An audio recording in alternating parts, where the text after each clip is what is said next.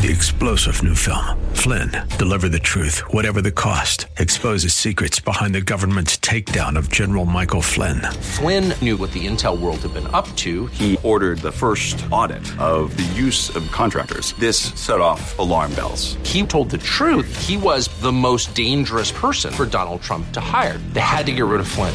Flynn, deliver the truth, whatever the cost. Available now. Watch it today. Go to salemnow.com. salemnow.com. Today on Ring of Truth with Pastor Dan Sexton. Like a brick wall is going to stop Jesus, right? I mean, you think about how, he comes in glory, every eye will see him, in all of his glory and all of his majesty, riding out of heaven on a horse, robe dipped in blood. He's going to stand on the Mount of Olives. Zechariah says it's going to split in two. There's going to be an earthquake. And then he's going to get to that gate, and man, bricks. Everything's just going to come to a screeching halt, Consummation of all of human history is going to get stopped by that wall. Walls, built to keep things out and hold things in. Did you know that the Bible talks about a gate that was bricked shut to stop Jesus and the prophecy of what will happen before he returns? Pastor Dan continues his message in Ezekiel, teaching that when the Jewish people decided to sin and not repent, the Lord left. The gate was shut. Bricks were placed. However, in Ezekiel's vision, he saw Jesus return to the temple in all his glory. Dear one, have faith. His kingdom will come. Now here's Pastor Dan in the book of Ezekiel chapter 42 for today's edition of Ring of Truth. There's a ring of truth that is unmistakable, knowing that you cannot find alone. And if you listen carefully, and sometimes even if you don't, you can hear that sound.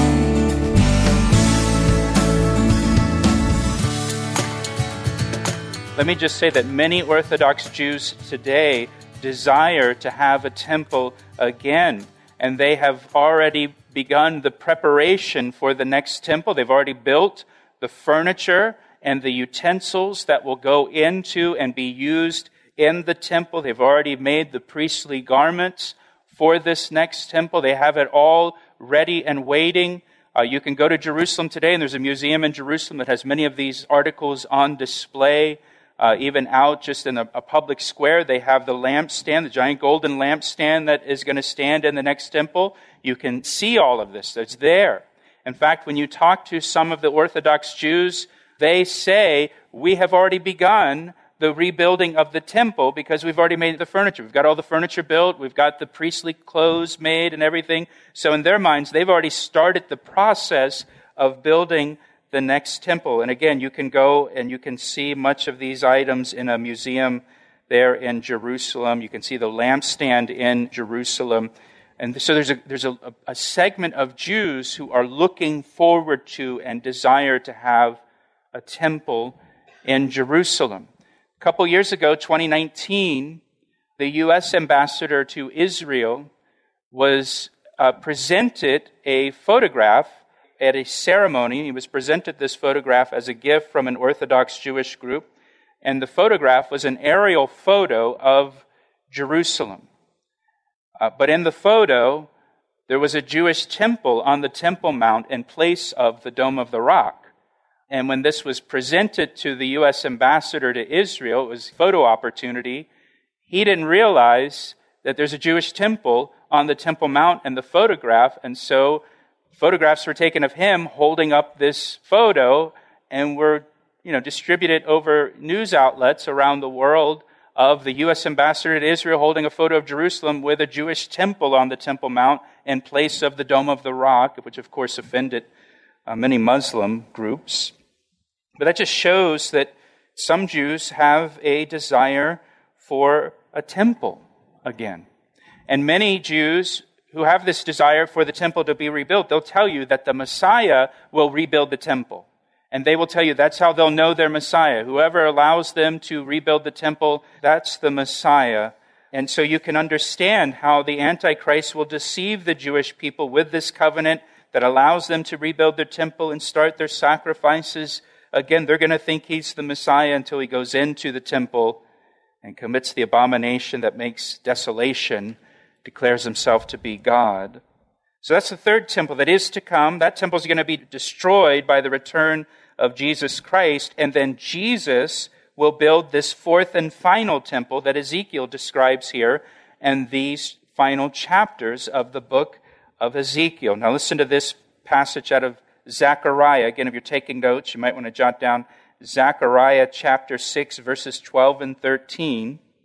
It says, "Then speak to him, saying, Thus says the Lord of hosts, saying, Behold, the man whose name is the branch," that's speaking of the Messiah, Jesus Christ, "from his place he shall branch out, and he shall build the temple of the Lord." The Messiah will. "Yes, he shall build the temple of the Lord. He shall bear the glory, and he shall sit and rule on his throne. So he shall be a priest on his throne." So he will be both a king and a priest.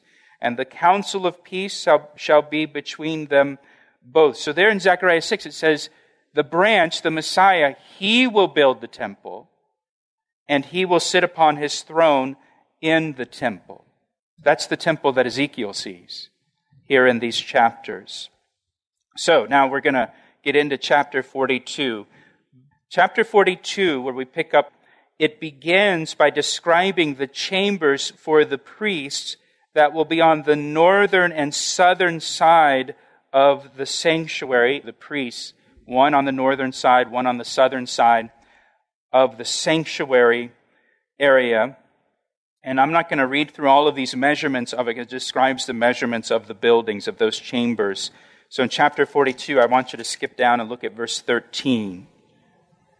Verse 13, it tells us the purpose of these chambers. "Then he said to me, the north chambers and the south chambers," again on each side of the sanctuary, "which are opposite the separating courtyard, are the holy chambers where the priests who approach the Lord shall eat the most holy offerings. There they shall lay the most holy offerings, the grain offering, the sin offering, and the trespass offering, for the place is holy." So the priests will eat the offerings and these chambers. So these chambers on each side of the sanctuary, the north side and south side, they serve as dining rooms for the priests. Again, we talked about this before. During the kingdom age, people will go up to the temple to worship, and they will bring sacrifices. Sacrifices will be reinstituted at this temple, just like in the Old Testament temple. And just as the Old Testament offerings and sacrifices pointed ahead to the sacrifice of Jesus Christ on the cross, during the kingdom age, all of these offerings and sacrifices will point back to the sacrifice of Jesus Christ on the cross for our sins. In a similar way to the way that we take communion today as a memorial of the sacrifice, as a way of remembering the sacrifice that Jesus Christ made for us on the cross. And so the priests, when these offerings are brought, they'll eat them in these chambers. Then verse 14 says, "When the priests enter them, they shall not go out of the holy chamber into the outer court, but there they shall leave their garments in which they minister, for they are holy. They shall put on other garments. Then they may approach that which is for the people." So the priests were not to wear their holy garments among the people. They had garments that they would wear when they would go in to minister to the Lord and serve the Lord, but when they would go out from serving the Lord in that way, they were not to wear these holy garments among the people. Now, in the Gospels, Jesus condemned the hypocrisy of the religious leaders in his day. And as part of that condemnation, Jesus said, they like to wear long flowing robes. They like to wear the large phylactery boxes for all to see. He said they do all their works to be seen by men. In other words, they pridefully flaunted their spirituality to be esteemed and admired by people. They wanted people to see that they were priests and admire them for serving as priests. And there are people today in the church who like to flaunt their spirituality. or who try to impress others with their spirituality, or impress others with their religious devotion, or they like to subtly make you aware of how spiritual they are, or impress you with the ministries that they're involved in, or with the big-name pastors that they personally know. It's the same kind of thing. But in the kingdom age, the priests are not to wear their holy garments out in public. They're not to draw attention to the fact that they're priests. In other words, they're to serve the Lord with humility. Humility. In Colossians chapter 3, verse 12, it says, "Therefore, as the elect of God, holy and beloved, put on tender mercies, kindness, humility, meekness, and long-suffering." We're to put on humility. We're put on meekness. You know, the greatest example of humility is Jesus Christ, of course. Jesus humbled himself and he became a man and he dwelt among us. You know, the only autobiographical statement Jesus ever made about himself that's recorded for us in the Bible, he said, "I am meek and lowly." I am meek and lowly. Jesus was humble. John the Baptist said that he did not know Jesus was the Messiah until he saw the Holy Spirit descend and rest upon Jesus Christ. Now think about that. John says, I didn't know he was the Messiah until after I baptized him and the Holy Spirit descended and rested upon him. Now you know that Jesus and John the Baptist were cousins. They were born only 6 months apart, so they grew up together. They knew each other. They were family, and yet John had no idea Jesus was the Messiah until his baptism, when the Holy Spirit descended upon him, which tells us that Jesus never boasted to John about being the Messiah or the Savior of the world, never bragged about it, never flaunted it, apparently never mentioned it at all, because John was clueless that he was the Messiah. Think about that. Never once in all of his life growing up with John did he ever give any indication that he's the Savior of the world. You're listening to Ring of Truth with Pastor Dan Sexton of Calvary Chapel, Ellicott City, Maryland. We'll return to the second half of today's message in a moment. But first, here's a word from Pastor Dan. It's my privilege to share the Word of God with you through our radio ministry, Ring of Truth. Thank you for tuning in each day. Hey, I would love to hear from you. Will you take a moment to email me to tell me how these daily studies have ministered to you? I want to hear your story. You can email me through our website at calvaryec.com. That's calvaryec.com. Thanks, Pastor Dan. Now let's join him again for the conclusion of today's edition of Ring of Truth. And I wonder if after the baptism and the Holy Spirit descending, if John the Baptist said anything to Jesus. Did he say, like, why didn't you ever tell me you're the Savior of the world? You know, I mean, come on, we're cousins. We grew up together. Why didn't you say anything? It just shows how humble Jesus was and how meek. Not boastful, not flaunting. Again, sometimes you meet people, and man, you talk to them for 2 minutes, and they're telling you all about what they're doing for the Lord and who they know, and, you know, to impress you. And Jesus didn't do that. And that's how we should be. And so the priests, when they go out and deal with the people, they're not to wear their priestly garments in front of people. They're not to draw attention to themselves and the fact that they serve as priests. And so now verse 15, we come to verse 15, and beginning in verse 15, we're given the outer dimensions of the temple. Again, so the whole perimeter of the temple here. Verse 15 says, Now, when he had finished measuring the inner temple, he brought me out through the gateway that faces toward the east and measured it all around. He measured the east side with the measuring rod. It was 500 rods. Again, a rod is about 10.5 feet long. So it's 500 rods by the measuring rod all around each side. He measured the north side, 500 rods by the measuring rod all around. He measured the south side, 500 rods by the measuring rod. He He came around to the west side and measured 500 rods by the measuring rod. He measured it on the four sides. It had a wall around, 500 cubits long and 500 cubits wide. It separated the holy area from the common. So the temple is a square, and each side, each wall of the temple was 500 rods long, or approximately 1 mile long on each side of the temple. And so the temple itself covered 1 square mile, much larger than the Temple Mount that's on Mount Moriah today. The Kingdom Temple will require a change to the topography of Jerusalem. For this temple to be built on Mount Moriah in Jerusalem, the geography's got to change to fit a temple that big on Mount Moriah. Now, this change in the topography of Jerusalem is predicted in the Bible. Zechariah chapter 14, verse 9 and 10.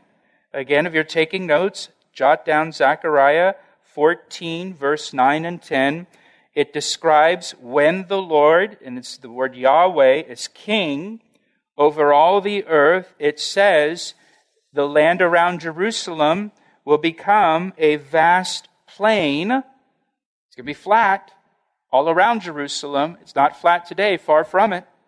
But in the kingdom age, the land around Jerusalem will become a vast plain, and Jerusalem will be raised up high as a high mountain. And on that high mountain will be the temple that will be 1 square mile in size. If you remember back in chapter 40, Ezekiel, when he first saw the temple in this vision, he described it as something like a city. When he saw it, it was like a city, it's so large. Well, it's 1 square mile. Now, that brings us now to chapter 43. And in chapter 43, the glory of the Lord returns to the temple. Back in chapters 8 to 11, the glory of the Lord departed from the temple because of the sin and immorality and idolatry of the people of Jerusalem. God departed. He left. God is a holy God, and He will not dwell with unholiness. In 2 Corinthians chapter 6, the Apostle Paul asks, what fellowship can righteousness and wickedness have together? And what do light and darkness have in common? And the answer, of course, is nothing at all. Light and darkness cannot dwell together in the same place. Righteousness and wickedness cannot have fellowship together. And because of the wickedness of the people, God left. He left the temple.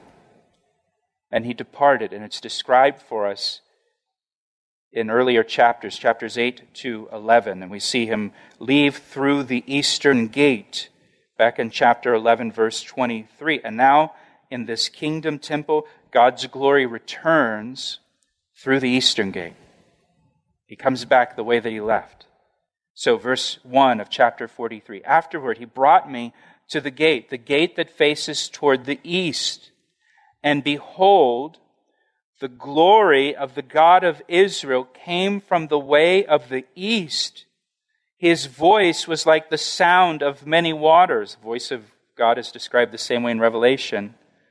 And the earth shone with His glory. Remember, Jesus said when He comes back a second time, it will be like lightning flashing from east to west, and all of the earth will see the glory of God. Every eye will see the coming of the Lord. And here we're told, as Ezekiel sees the glory of God coming back returning to the temple, the earth shone with His glory. Verse 3, it was like the appearance of the vision which I saw, like the vision which I saw when I came to destroy the city.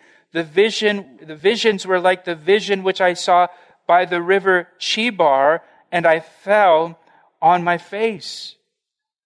You may remember in the early chapters of Ezekiel, chapter 1, where he had that weird vision of the glory of God and the wheel within the wheel and the chariot wheels and all of that. It's the glory of God, and he sees the glory of God in the same way now, coming back, and he falls on his face as he sees the glory of God.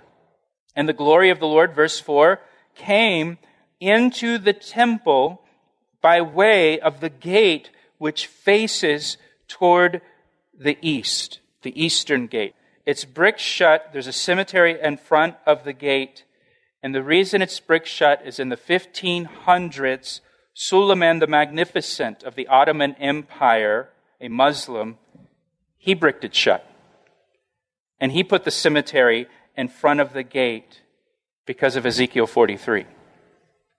In response to this prophecy in Ezekiel 43 that says the glory of the Lord will come into the temple by way of the gate which faces toward the east, Suleiman the Magnificent, a Muslim, he bricks the gate shut. He puts a cemetery in front of the gate because he believed that would prevent the Jewish Messiah from entering in through the eastern gate of the temple, because he believed a Jewish person will not defile himself by walking through a cemetery and would not be able to bust through that brick wall.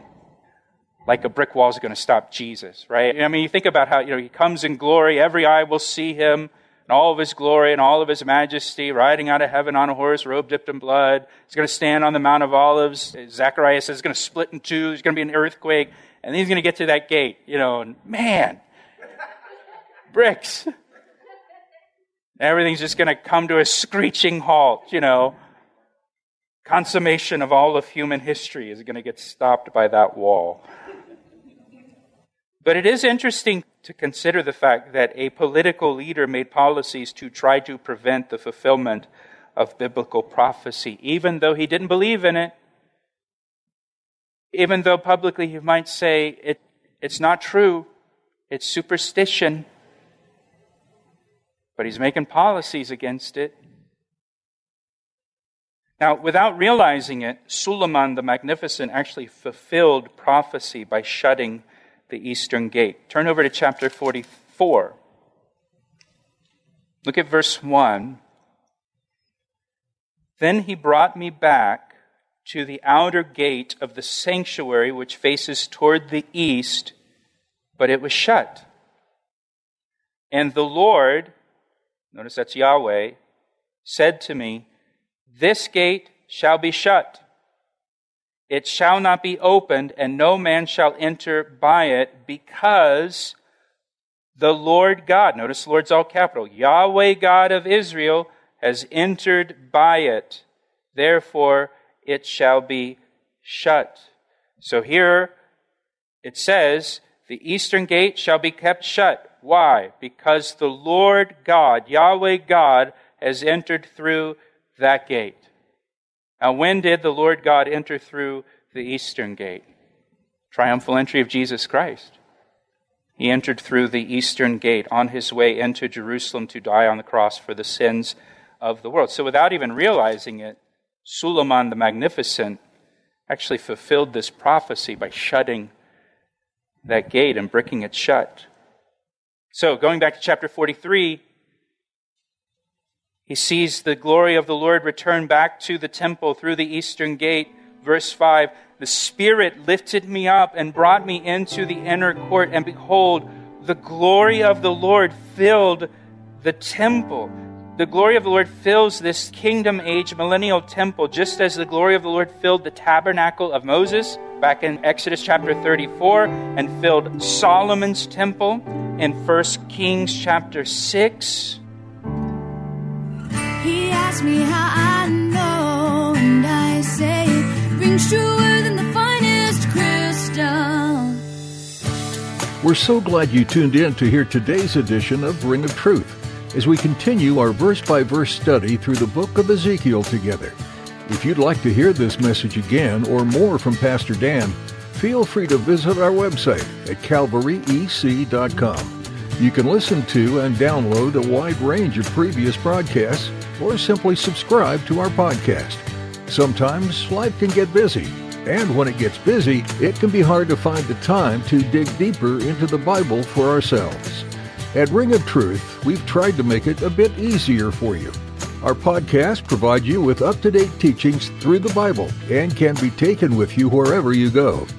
This way, you'll have encouragement from God's Word throughout the day.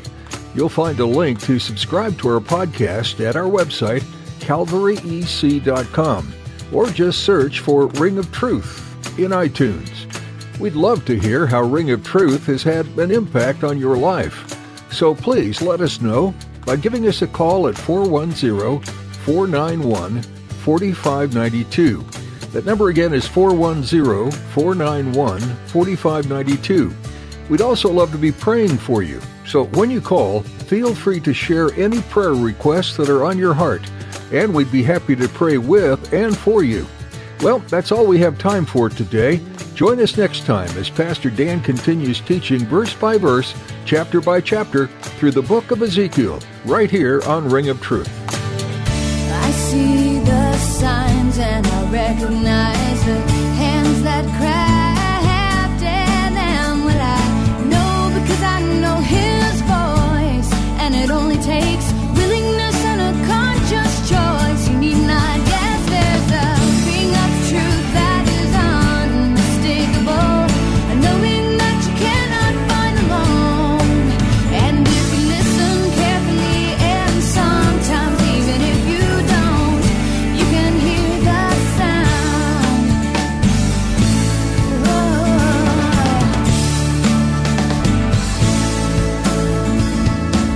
He asked me how I know, and I say it rings true.